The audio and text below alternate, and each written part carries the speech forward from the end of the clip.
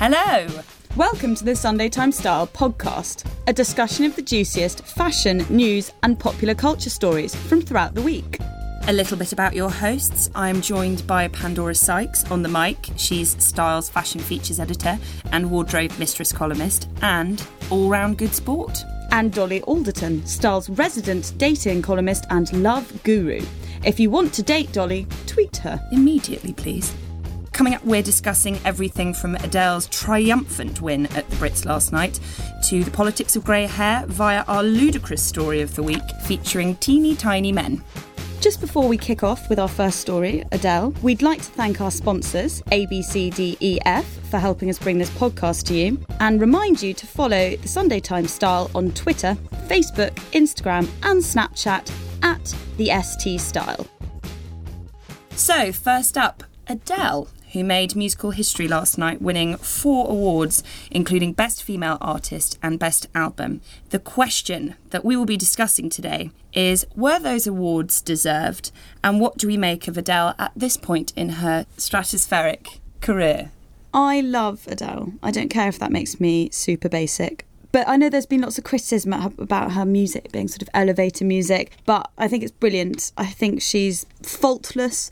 And as Sophie Wilkinson, a journalist, wrote about Adele today, she does have this lovable North London charm, which I know that some people use as a kind of stick to beat her with, that, you know, it's a bit hammy and it's a bit put on, and can she really be as nice and as salt of the earth as all that, as well as having this incredible voice and being very, very rich. I think her music's brilliant. And I think she deserved those 4 awards. I really do.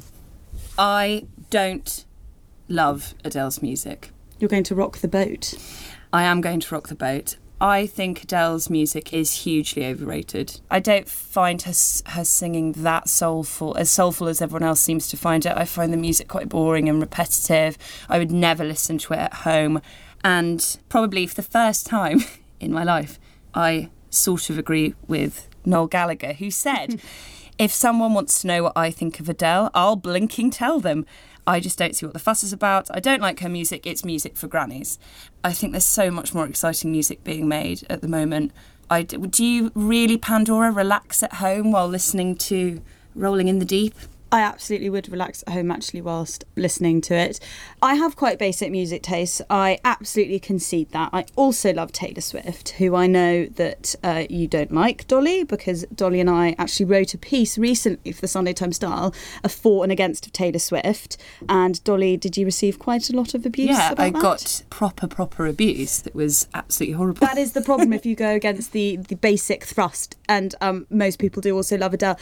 I'm also not sure you can use the Gallaghers to endorse your point, because, I mean, case in point to illustrate, Liam Gallagher tweeted today, music in the UK has been abducted by massive, insert worst possible swear word you can think of, the end. In the landscape, the barren landscape of the Brits, which is notoriously dry, you know, with Anton Jack's sort of dad jokes, the Brits that used to be Robbie Williams and the Gallaghers having a punch-up and Jarvis Cocker streaking, you know, his bare bottom out while Michael Jackson sung.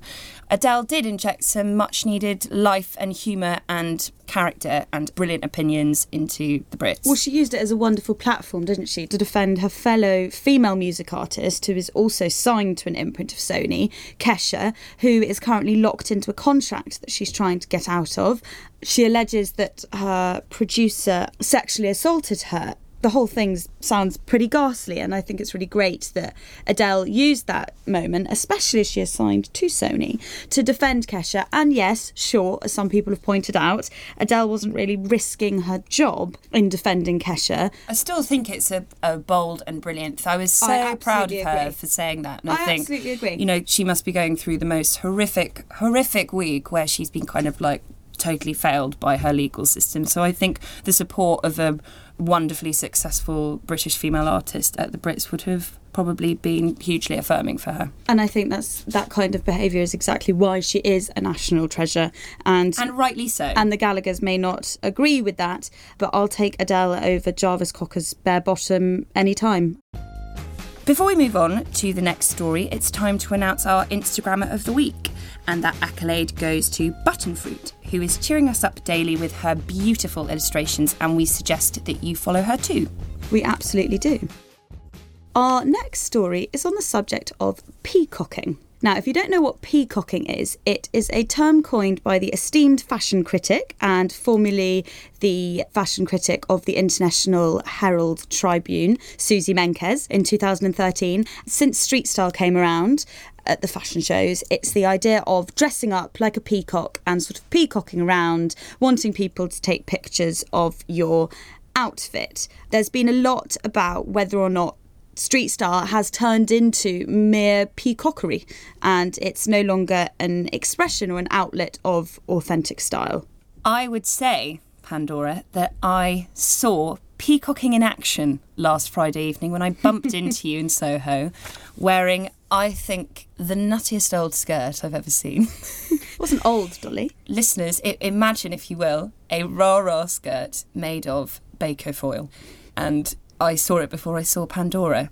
If that isn't peacocking, I don't know what is. So I think I'm a magpie. I don't think I'm a peacock, and I'll tell you why. I definitely wear, as people like to call it, eclectic and bold and confident fashion, which I always find really humorous because it's not bold or eclectic to me. It's a bit like what Susie Bubble, the brilliant and kind of original fashion blogger, once said, that just because she wears these outlandish quote-unquote clothes because she loves print and colour, that she must be really crazy, whereas she's very normal and works incredibly hard. I don't dress a certain way because I think it's going to get me noticed. I dress how I dress because it's what I feel comfortable in. And sure, it would be disingenuous to say that if I'm going to Fashion Week, I don't know that I might get my picture taken and I want to wear some of the things I love the most, which, yes, Dolly, includes my tinfoil skirt, but I dress like that every day. The peacockery that I have a problem with, and that I think is tarring us all with the same brush, is this idea of people changing for each fashion show.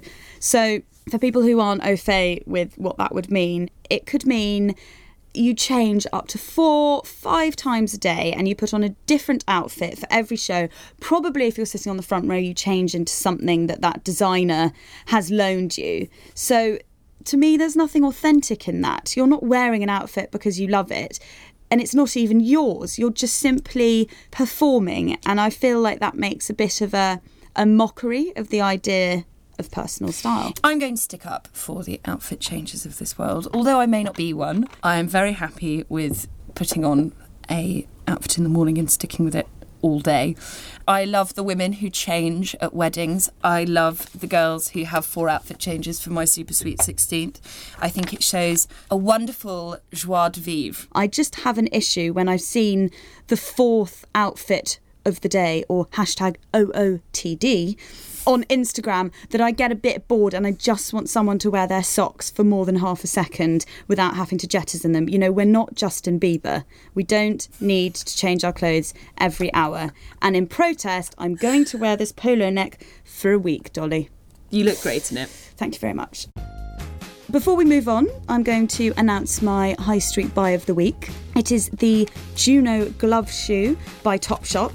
I actually spotted these everywhere at Fashion Week. Styles fashion editor Flossie has a pair in red.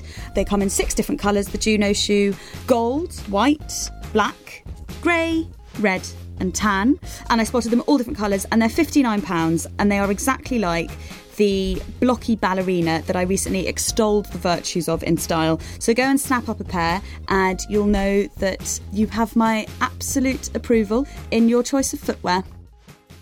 On to our next story. We're talking about the politics of grey hair. So, Mary Beard, incidentally one of my dream dinner party guests. That doesn't surprise me for a second. Has, along with Adele actually, has spoken out in favour of grey hair. She's making a show for Radio 4 at the moment called Glad to be Grey. She said she's proud of her grey hair. She would never dye it back to her original light brown colour. She would resent the time it takes for maintenance, and she wears it out of principle. She doesn't want to pretend that she's any younger than she is. How old is Mary Beard? Just out of interest. She is 61. So she is leading what she calls a Glad to be Grey revolution.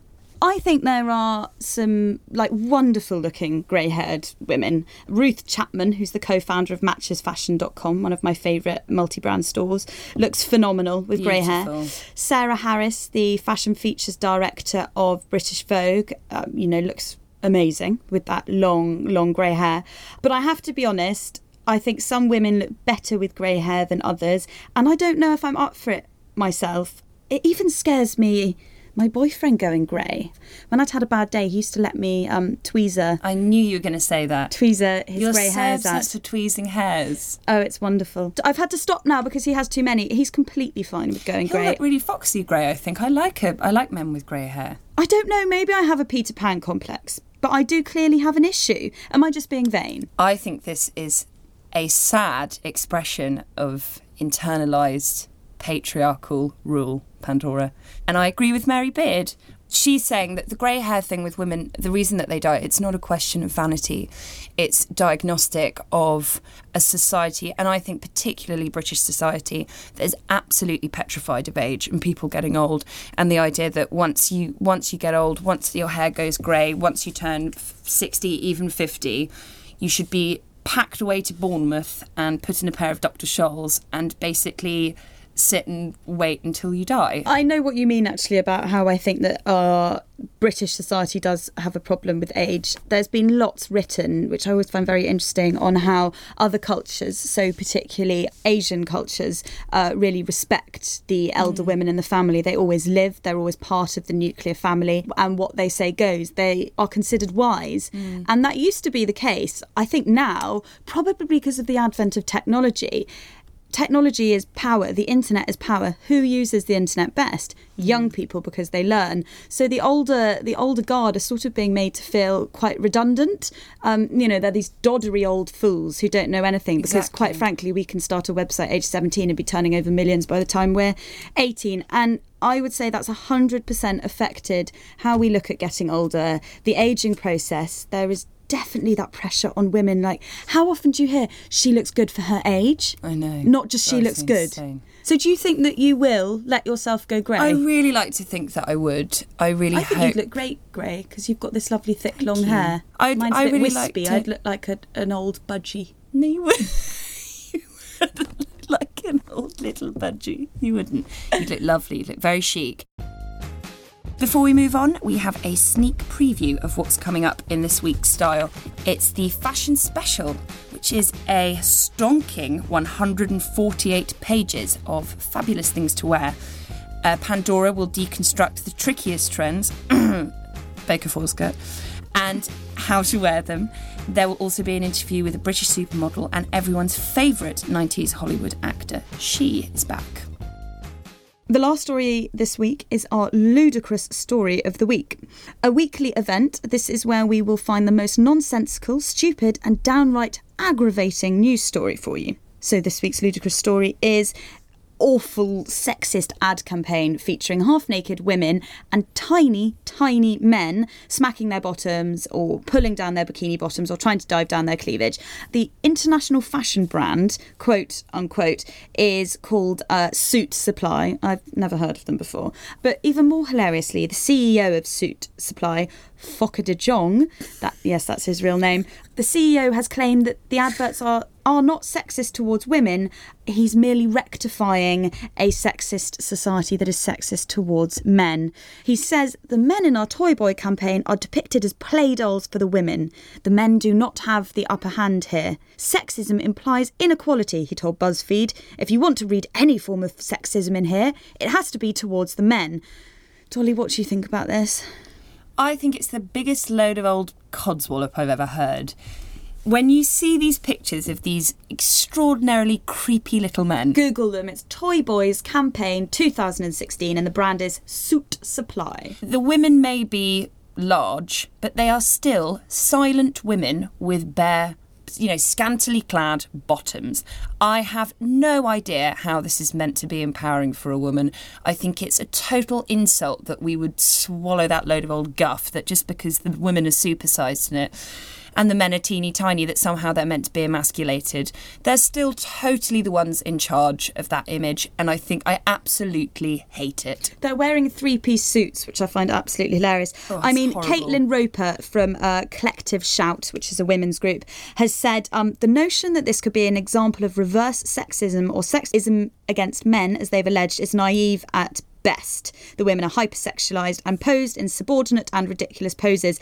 I mean, I'm absolutely riveted by the borrower-sized men. As someone that loved the Borrowers, I feel like this is slightly tarnishing what was a very lovely nostalgic memory. But Dolly, as our resident love guru, dating columnist, relationship expert and all-round knower of the field, do you quite fancy a little play doll for yourself? Well, being a woman of 6 foot who often wears high heels, unfortunately, those adverts are basically every date I have every Friday night, except I'm normally wearing more clothes. So, no, I don't need a teeny tiny man. I have enough teeny tiny men wherever I go. They're everywhere. It's Borrower's City, London for me. Shame on you, fucker de Jean.